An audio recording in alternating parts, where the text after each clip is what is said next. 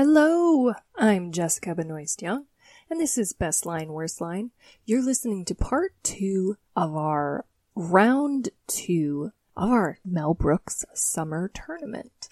Our first part of the second round focused on the movie Men in Tights, and this episode focuses on Spaceballs. So you may hear us talk about Men in Tights a little bit because both movies were originally recorded in the same discussion with our awesome guest, Devin Hickey from the podcast In Vivo Veritas.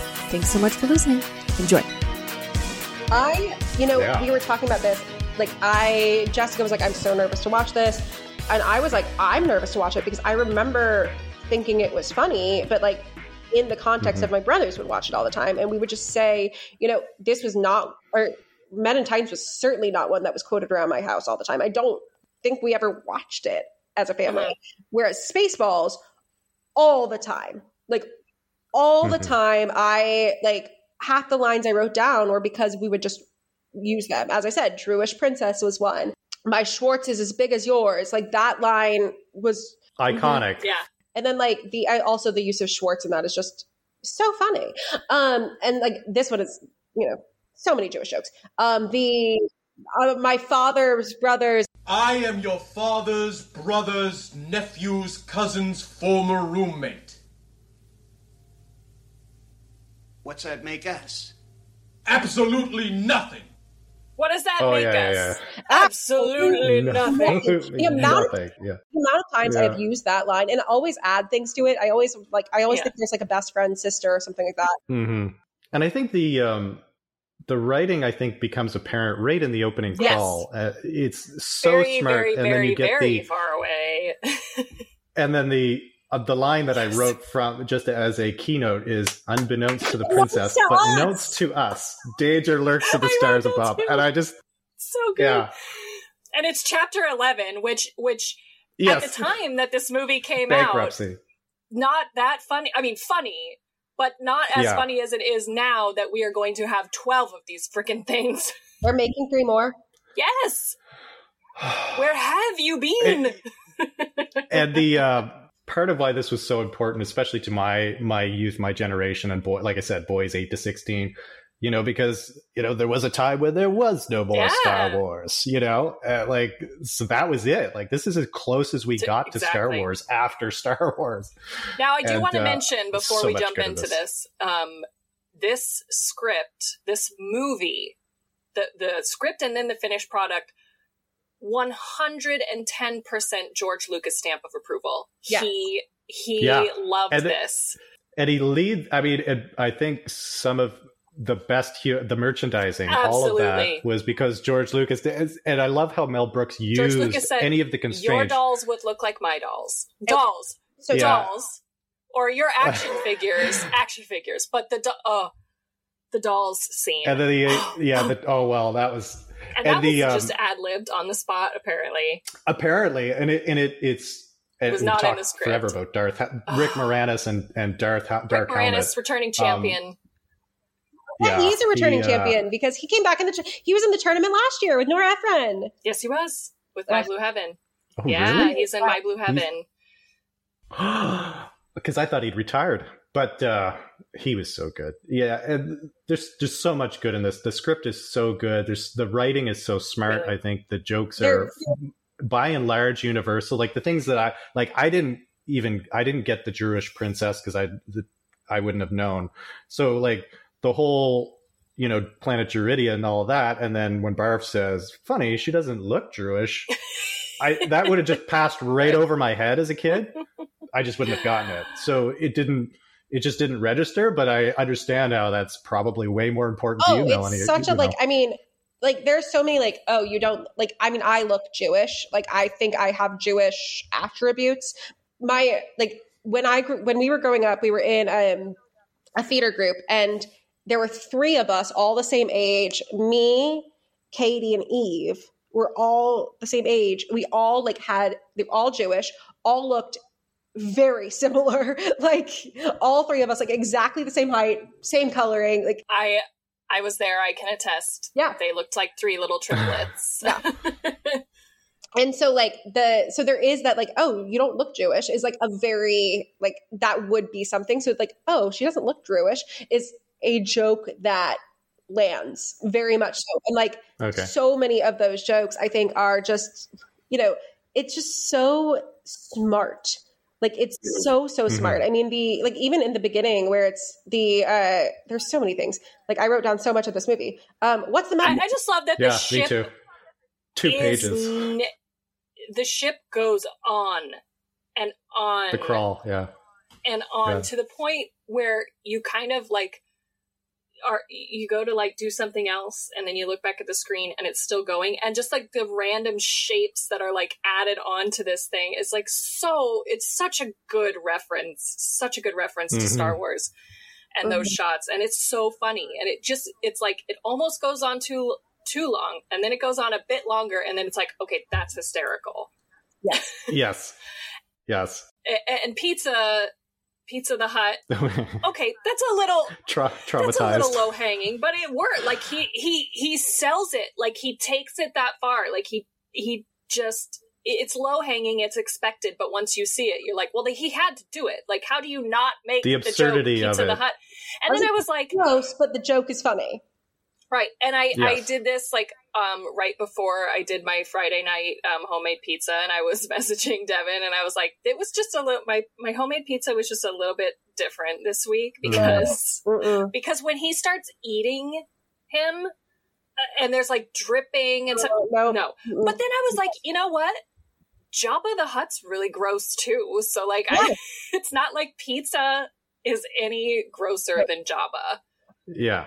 No, There's exactly. so many like little reference jokes of like that are of the time, but are still like Pizza the Hut is a funny joke. Now, what's the churning and bubbling on this? You call that a radar screen? No, sir. We call it Mr. Coffee. Mr. Coffee. So, Mr. Coffee, Mr. Radar, Colonel Sanders. Oh, what's the matter, Colonel Sanders? Chicken.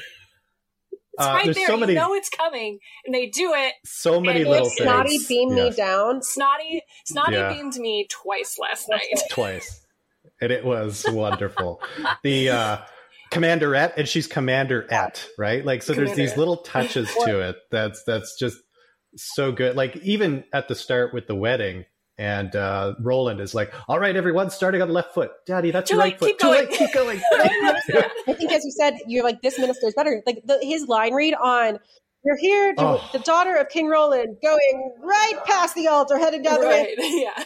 Out the door. So, like, sports announcer, that moment. Yes. It's so funny. The whole Dick Van Patten's whole car monologue, fantastic. I didn't write the whole thing down. I got it for a very good price. He's like, it's a brand new Mercedes 2001 or 2003 Mercedes something, blah blah blah, like a leather interior. I got it for a very good price. It's so funny. And if you can at all, save the car. Speaking of like the visual gags, you said earlier the one on the not Death Star, whatever their ship is, the Spaceball. I don't know if they have a name for the ship. Spaceball 1. Okay. It's called Spaceball 1. So there's that one on, but the one on the back of the Winnebago, I love Uranus. Yeah. Great. So funny. So funny. Yeah, the visual gags are, I thought they were a lot better in this one as well. Like, the self-destruct button, don't press this on US, really. And then, no unauthorized or authorized personnel. It's full another of it. one that we said, I think we thought this was like the funniest line, my brothers and I. They must have hyperjets on that thing. And what do we have on ours? What do we have on this? A Cuisinart? What do we have on ours? A Cuisinart was quoted constantly in my house. Ludicrous speed. My family loved that. I found this out today as I was just like doing some research of Spaceballs. I guess like there are, different speeds on Teslas. I am not a Tesla person, but Elon Musk apparently must be a Spaceballs fan because they named their like modes ludicrous mode and plaid mode. Plaid mode. Plaid. Oh, the plaid. The gag of this is where I think Mel Brooks like excels, is the like very self-referential. We know we're in a movie. Like, I mean, you see this like, at the end of Blazing Saddles when they like tear down the brawl ends up tearing down all the sets. The weird how how could there be a cassette of Spaceballs? We're still making it. Yeah. What the hell am I looking at? When does this happen in the movie? Now. You're looking at now, sir. Everything that happens now is happening now. What happened to then? We passed then. When? Just now. We're at now. Go back to then. When? Now. Now? Now. I can't. Why? We missed it. When? Just now. When will then be now? Soon. Yeah, that whole, and the way they just go boom, boom, boom, boom, boom, boom, boom.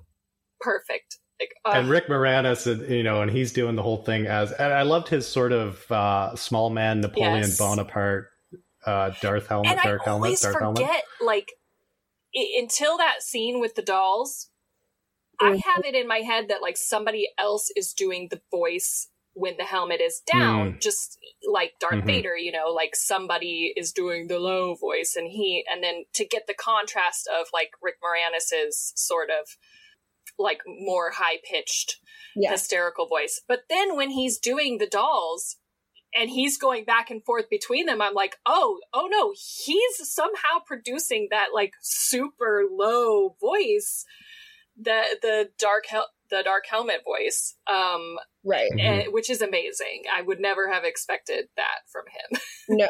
And then when they get to the visual gag of when they get to the desert planet and he has like a big pith helmet, it's a different helmet. It's like the safari. It's another big helmet. Yes. Oh my gosh.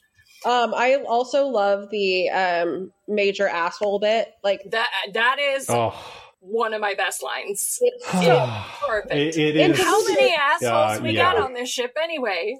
And they all, hey, I'm surrounded. I knew it. Assholes. I'm surrounded by assholes. Delivered perfectly. Also, I just love Rick Moranis as the villain because he is amazing. So amazing, nerdy, and like he plays the like nerdy guy, small nerdy guy. Like that's what he is known as for most things. I mean, Seymour, and then like him as the villain or one of the villains, because obviously you have Mel Brooks as the president. Yeah. So it's just so funny. Like there's so many very, very smart gags in this movie that just are like, I mean, I could talk about a lot of them. Michael Winslow, I lost the bleeps, I lost the sweeps, I lost the creeps. Another one that we would say so many times. When they are like in the desert and like a blazing sun, nice dissolve. Again, very self-referential. Nice dissolve. And when they're like, when they say comb the desert, and they're out there with the cups, are we being too literal? I love that. It was like so self-aware. So self-aware. I love when they're lost. And it's a comb, and then it's a comb, and then it's a pick, and they're like, you find anything? We ain't found shit. And fun fact, and this was a whole thing that like a friend and I, and I got to come clean here to my mother if she's listening, we had recorded a bunch of these scenes, the assholes scene and the we ain't found shit scene, on a cassette tape, and I had hidden it because I was so young that this language was not appropriate. And my mom found it and she played it one day years later, and she's like, who is that? I was like, I have no idea. So that was and a fun fact for this, for any Star Trek fans, is the guy who says we ain't found shit is a young Tim Russ, who was Tuvok in Star Trek Voyager.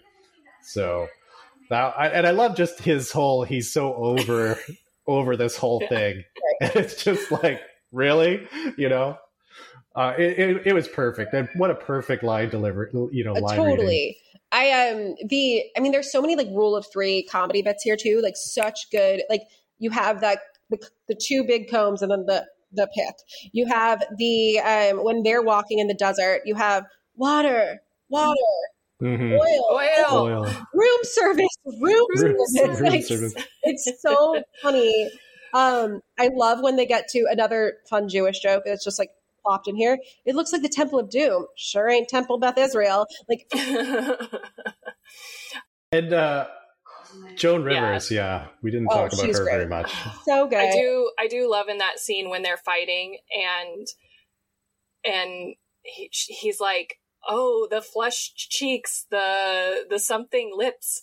You are ugly when you're angry. I don't know. I love that. Like, you don't expect and then it. Barf steps you in. don't expect it He's at like all. full humans. Yeah.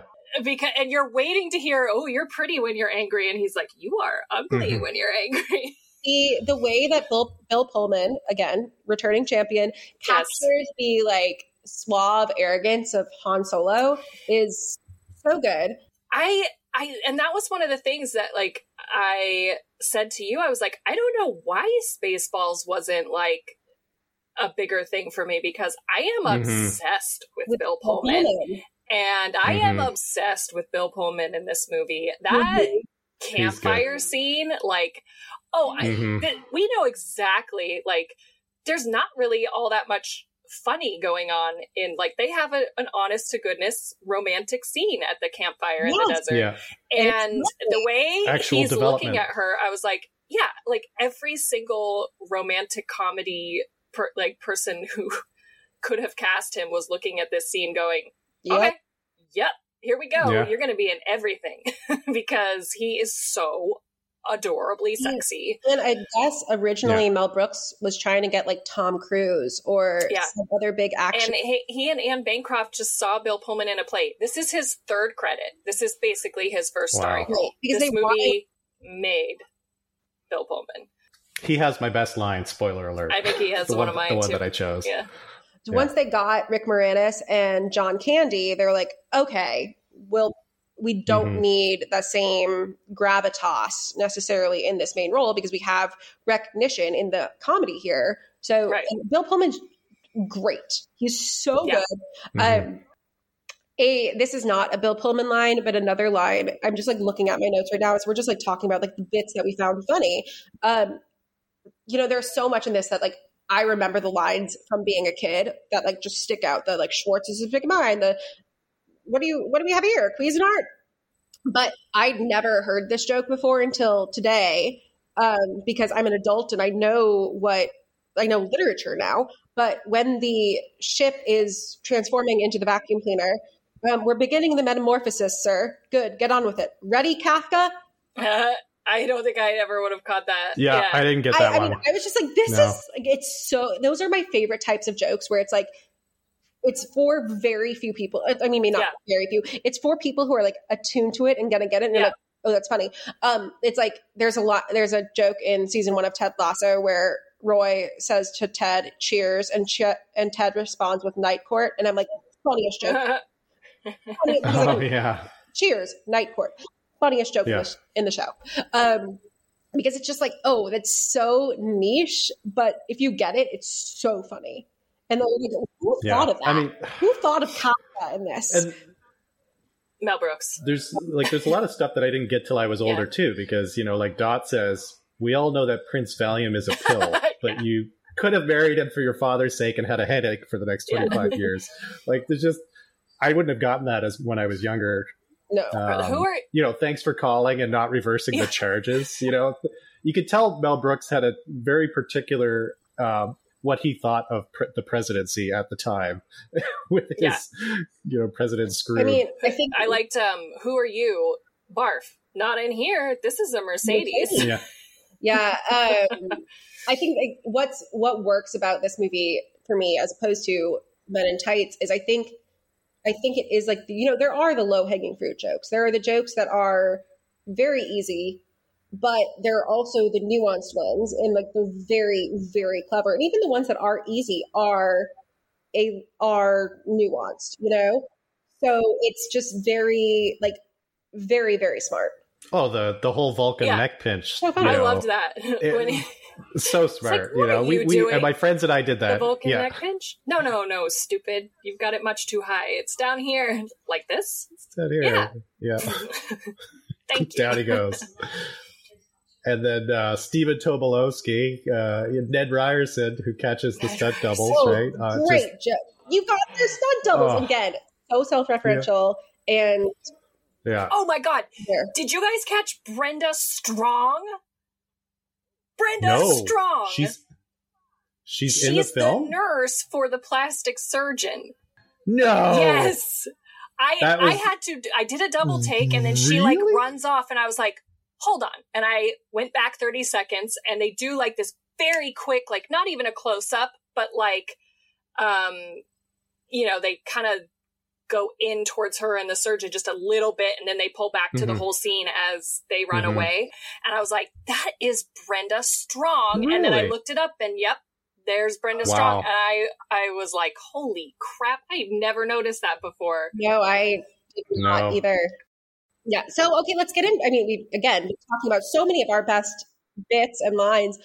Devin, what are your best lines? Oh, goodness. One, and this one I've kind of felt was just sort of universal. And I was just kind of thinking, because Vespa, Daphne Zuniga, she plays this character so well. And this character has a whole transformation. Basically, her and Lone Star are the two characters that kind of transform throughout the film, which is fine. But like that, she plays that spoiled princess, you know, perfectly. And her line at the start is one of my favorite. Hey, I don't have to put up with this. I'm rich. I love that. I thought that was great. I liked. I'm a Mog, half man, half dog. I'm my own best friend. You know, like another great line. But the one I settled on, and or just look at we ain't found shit. Did you see anything? No, sir. I didn't see you playing with your dolls again. Yes. There's so much good thing. The whole 1, 2, 3, 4, 5 scene, you just like the whole thing. But the one that I chose, and it was a Bill Pullman line, and I chose it because not only the line I think is so well written and so smart, but his delivery and what he does after he delivers the line was just perfect. When he goes, "Helmet, so at last we meet for the first time for the last time." Yes, I almost. And he just does that one. He does it. Yeah. I love that line. I wrote that one down too. That was not ultimately what I chose, but it was definitely up there. One of mine, so I mentioned the assholes, that was one of my best lines. How many assholes we got on this ship anyway? And they're all like, hey-oh. I don't know what noise they make. They're like, huh, I don't know. They make a noise. They don't say a word. They just make a noise. And then he's like, I knew it. I'm surrounded by assholes. I loved that. Here's my Bill Pullman line. Again, it's not necessarily that the line is all that spectacular, but the way that he says it, when they're like, they got to get $1 million space bucks to pay Pizza Hut, and the king says, "You're the closest. You're close. You're the closest people to my daughter, so go rescue her, and I'll pay you $1 million space bucks." And he's like, "Are we really gonna?" Barf is like, "Are we really gonna risk our lives for this princess for just some money?" And he goes, "We're not just doing this for the money. We're doing this for a shitload of money." Yeah. And his face, and just oh god, it's so perfect. And I love that because, like, honestly, we're really boiling down the entire character of Han Solo in that movie, in the first movie, in the first Star Wars movie, really, really well to that one. You know, he's a conglomeration of a lot of not just Star Wars characters, but sci-fi characters, right? Because he ends up being a prince and all this, which is not something that happens in Star Wars at all. Luke does end up being a prince, and I don't think there's that kind of royalty though, like at Princess that point. Leia? But I don't know why she's a princess. Because their mom. Why do they call her princess? Because their mom was Queen Amidala. But nobody knows that. Okay. Yeah, I think it was because of the family that adopted her was a royal family. But they're called senators. Yeah, which is I don't know why the whole princess thing with Leia. The royalty thing gets very confused to me. When we actually see like the scope of the Senate in the let's not turn this into a Star Wars podcast. Right.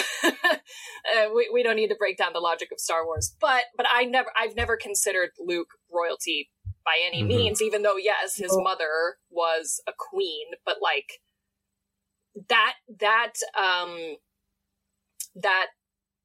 structure is not there in any form when those movies take place. Like it's all just the Empire.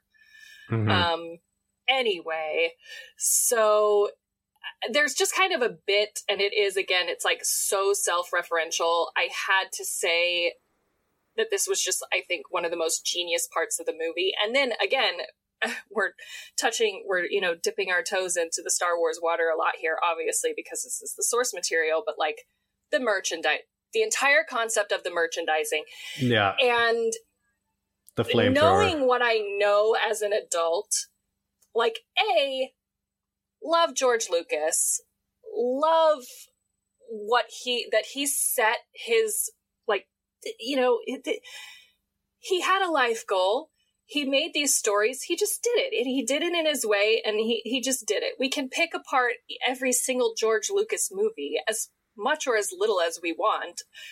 I choose as little because they're great movies. They're very entertaining to watch, and that's what he wanted to do. And he also wanted to sell a shit ton of merchandise.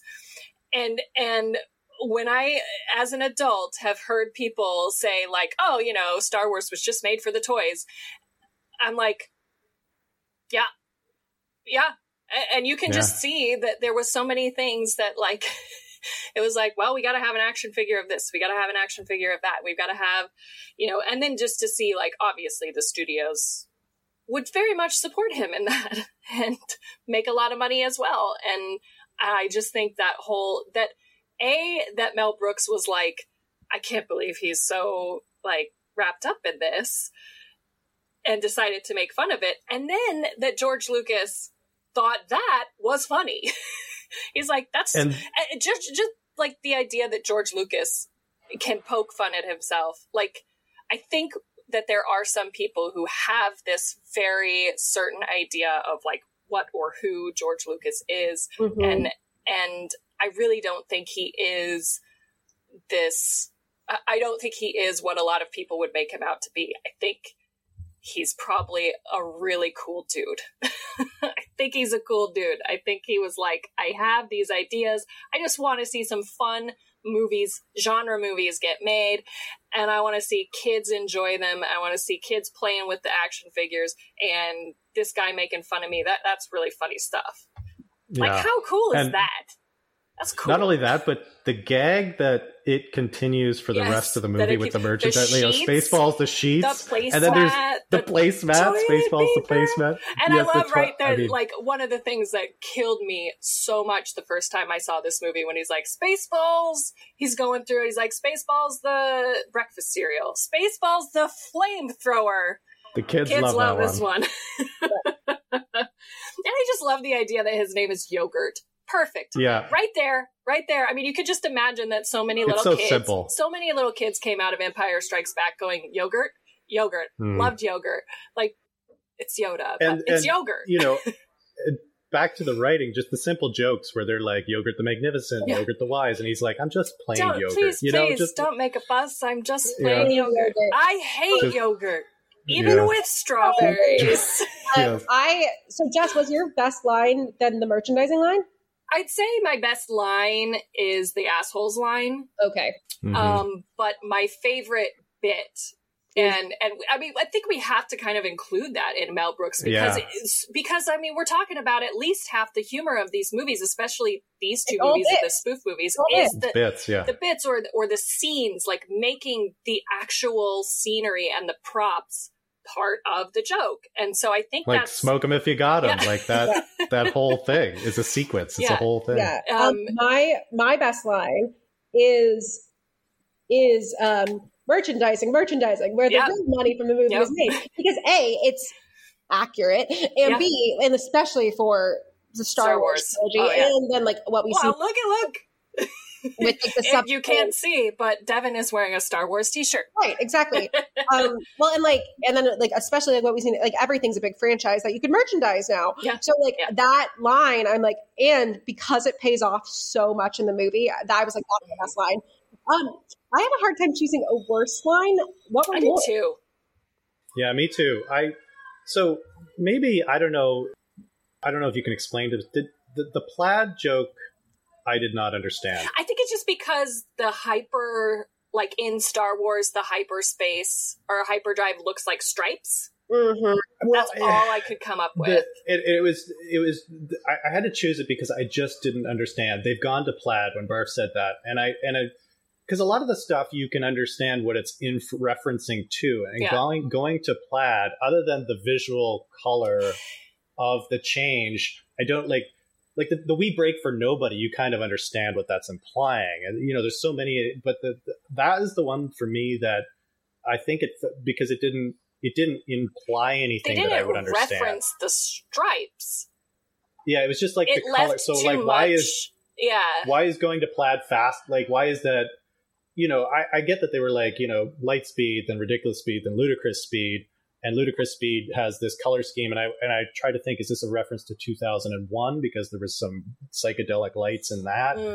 And I couldn't come up with anything to make this thing make sense for me. And so the line just dies on the table.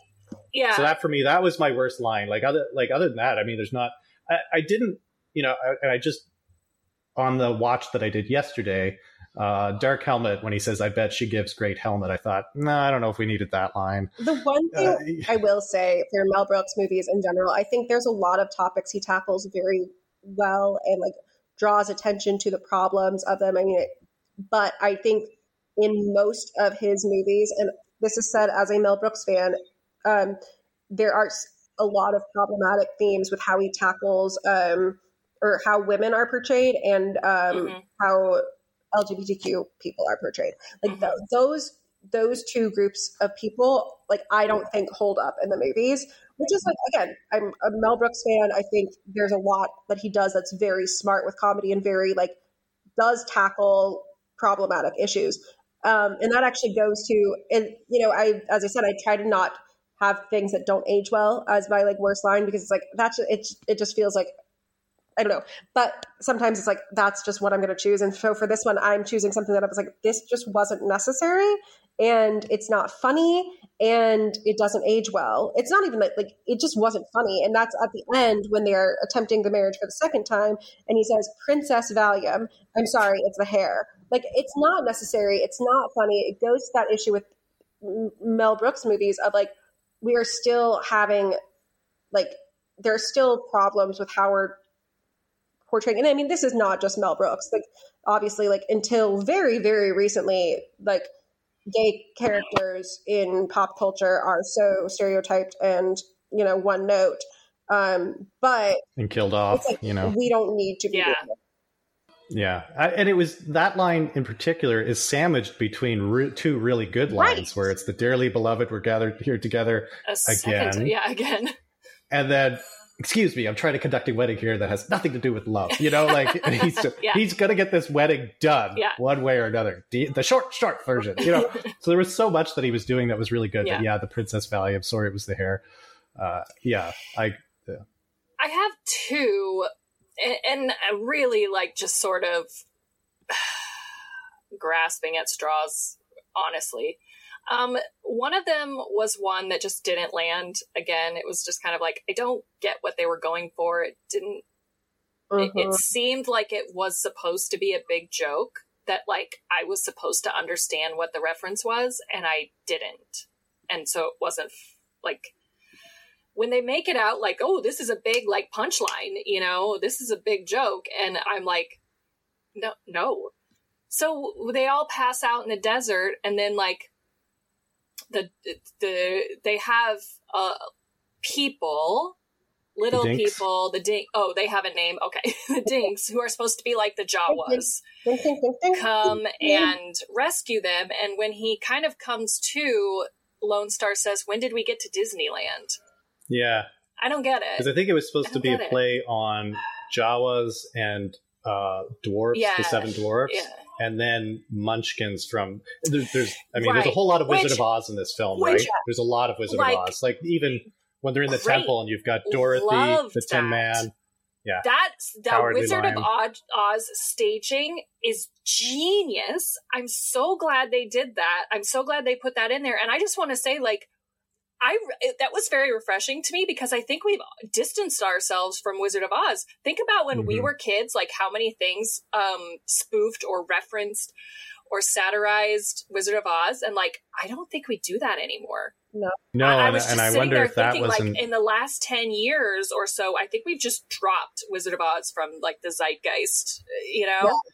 which unfortunately, because it's universal, I think. And I kind of wondered, I was watching, I was like, I wonder if that was an impactful movie for Mel Brooks's youth. You know, I think for anyone who gets in, for anyone of that era who got into movies, that had to have been, I mean, that was probably the first movie that a lot of kids of those generations saw in the theater or saw at home, you know, and when you didn't have home entertainment, honestly, until we were kids.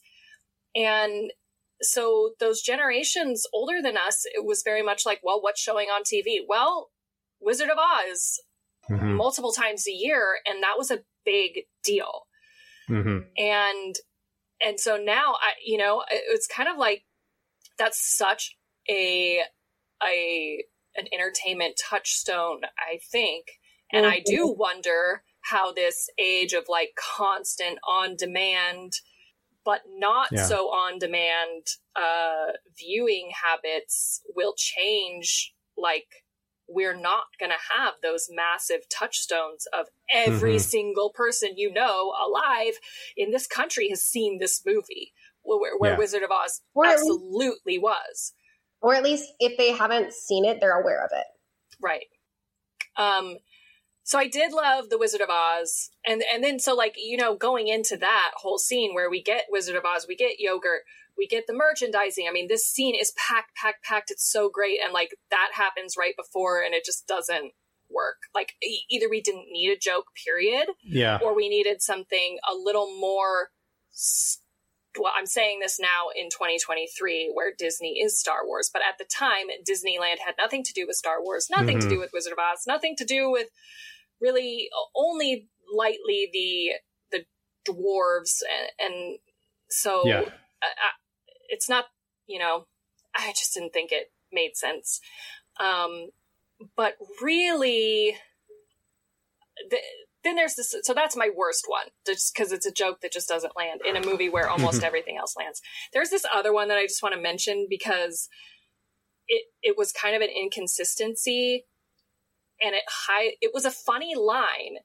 It's funny to me because it highlights something that's wrong with sci-fi, specifically space sci-fi, when they do go plaid, and he says, they must have overshot us by a week and a half. First of all, good job, Barf, for pointing out how time works, because Star Wars does not take time into account at all, especially when we're talking about going warp speed, which is speed of light. We're talking about, you know, faster than light travel, or at least light speed travel. So, and we're not factoring in the amount of time that this take, like to travel normally, or even at the speed of light, like how far you're going is putting you like eons away from the people you just saw. And we're acting like no time is passing whatsoever. We're just going. So I loved that they did put a joke to the fact that, like, to the concept of space travel. But then they get down to the desert and they're like, we got to keep moving because they're going to turn around and be back here any minute. It's like, well, wait, he just said they're weeks away, and likely they're like years away. Likely they're a millennia away. And in real life, you would never see them again. You're good. You're safe. If they're not coming back, you know, via ludicrous speed. They're not getting back there anytime soon. So I just, I liked it for pointing out what is like, it's not handled correctly in a lot. I think there are a few movies that do say like, hey, this is actually what would happen, like the time differential of these types of space travel. But it's very rarely handled well, and I think it's probably handled the worst in Star Wars. And I'm okay with that. I can suspend all of that for Star Wars because it's Star Wars. But so there was kind of, I just think what really bothered me is that it's contradicted like immediately, like 2 minutes later. Yeah. I was so just like pleasantly surprised at how much I enjoyed watching this, because after watching after watching Men in Tights the other night, I was like, oh God, I have to figure out when I'm going to watch Spaceballs. And I don't want to. And I was like, oh no, this is delightful. Like, I'm very much enjoying this. It's so fun. And so I'm so glad that I'm glad that I revisited Men in Tights. I'm really glad that we got to do this movie. Devin, any last thoughts on either of these movies? Just how, I just watching it again, just realizing how iconic Rick Moranis and Darth Helmet, like the whole the initial breathing gag joke, and just so much of his character was just because he's an awful guy, but he's also worries that he's the butt of the joke, and and he is half the time. And so much of it for me growing up was, we did, Shorts is as big as mine. We did the lightsabers, tying up. We did the assholes, the prison. Even I would reenact he shot my hair, and she just goes full Rambo. So much of this movie is just iconic to me in my youth. And I've probably seen it 20, 30, 40 times. And then as we talked about, Men in Tights was one of those things where there were scenes and moments and lines that I think are iconic in that. And that's what you kind of latched onto in your brain and took with you as an adult. But, looking back on it through this lens of a 43-year-old man, it hits a lot differently. But it was a lot of fun. Thank you so much, Jess, for inviting me. Yeah. Melanie, it was a pleasure to meet you. Yeah. Do you have anything you'd like to plug? Well, I've just my own podcast, In Divo Veritas. I've got 2 episodes out now. I made the commitment to try and have different art commissioned for each episode, which has been interesting. So it's slower. I have, I think, 7 or 8 recorded, so it's taking me longer to get them out. But I start with some Westerns next with another friend. So I do Clint Eastwood, the Nameless trilogy, Fistful of Dollars for a few dollars more, and The Good, the Bad, and the Ugly, which I had never seen, and it is a masterpiece in filmmaking. Even if you don't like Westerns, I would highly recommend, because I'm not a Western guy, but The Good, the Bad, the Ugly is a brilliant film. I always think I'm not a Western person, and then I watch one and I'm like, yes. Yeah, and that's kind of where I was, and I loved it. And then I did The Goonies with yes, basically, yeah. And then I did Goonies with my friend that I did Failure to Launch with, so that'll be coming out later. And we do talk about sort of the fat phobia problems with that movie, but otherwise, it's very interesting. If you watch The Goonies now and then compare it to something like Stranger Things, you just see how The Goonies is a realistic portrayal of how you put 5 young kids together. That's how they act, as opposed to Stranger Things, where they don't really act like kids their age because they all give each other time to say the things they have to say. It's just wild. But anyway, thank you. Yeah, that's what I'm doing. Awesome. Jess, do you have anything to plug? No, but I thought my notes were done, you guys, and I scrolled down, and on the very last page of my Google Doc here, the alien gag. John Hurt. Yes, he was on one of my best lines. His delivery. Oh no, not again. And then, and that he comes out and does the hello my baby, hello my honey, hello my ragtime gal. Classic genius. We didn't talk about the Night is Young and You're So Beautiful song from and talk about the reacting, Amy Yazbek, and that whole thing where she's just like, and he's like singing, and he sang that. Did he really? Because it sounds like it's I told somebody Truman, else. My son, the first time, or I think I told him the first time we watched it, and then he watched it again with me for this show, and he's like, "Is that really him?" And I go, "No," and then I looked it up. And I was wrong. It is really him singing that. Amazing. I wouldn't have. Yeah. And yes, I do like, it's so inappropriate. It's so like little kid, or not little kid, but like, teen boy dick jokes, obviously. Yes. But the whole concept of like, they're all watching this like shadow theater, and the guys, all the merry men are like swaying in their seats doing the background oohs and ahs, and but her face, especially when he puts her in the dip and hits the high note and she's getting hit by wind, is amazing. But still trying to like smile and be pretty, but also like yes, it's so very good. So good. But that alien gag when he Check, please. when he does the what is the name of that song? It's like the WB Frog does it. Oh, Yeah. It's so very Mel Brooks. Like that nod to old Hollywood, old movies, all that, old musicals. So very Mel Brooks. But what did he get? He got the special, and she's like so not phased. She's like dancing around and chewing gum. She's like, he got the special. I got the special. Change mine to the soup. Yes. The Lodestar's like, good choice. Definitely go vote. We'll have vote for your best line and your worst line. Yeah, we'll have all these lines available for voting.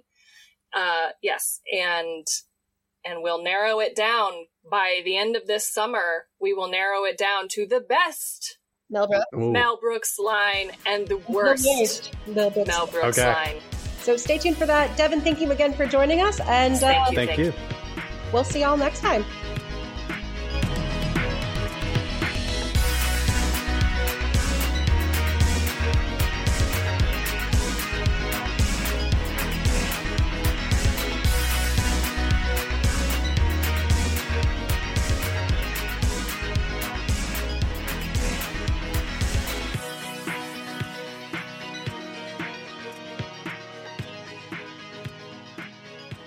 Not so fast, Helmet. Lone Star. Yes, it's me. I'm here to save my girlfriend. Hi, honey. Now you are going to die. Psst. Oh! Oh! Oh! Hey, what'd you do to my friend? The same thing I'm going to do to you, big boy. Oh! Oh! And you too. Oh! Oh! Now, Princess Vespa, at last we are alone.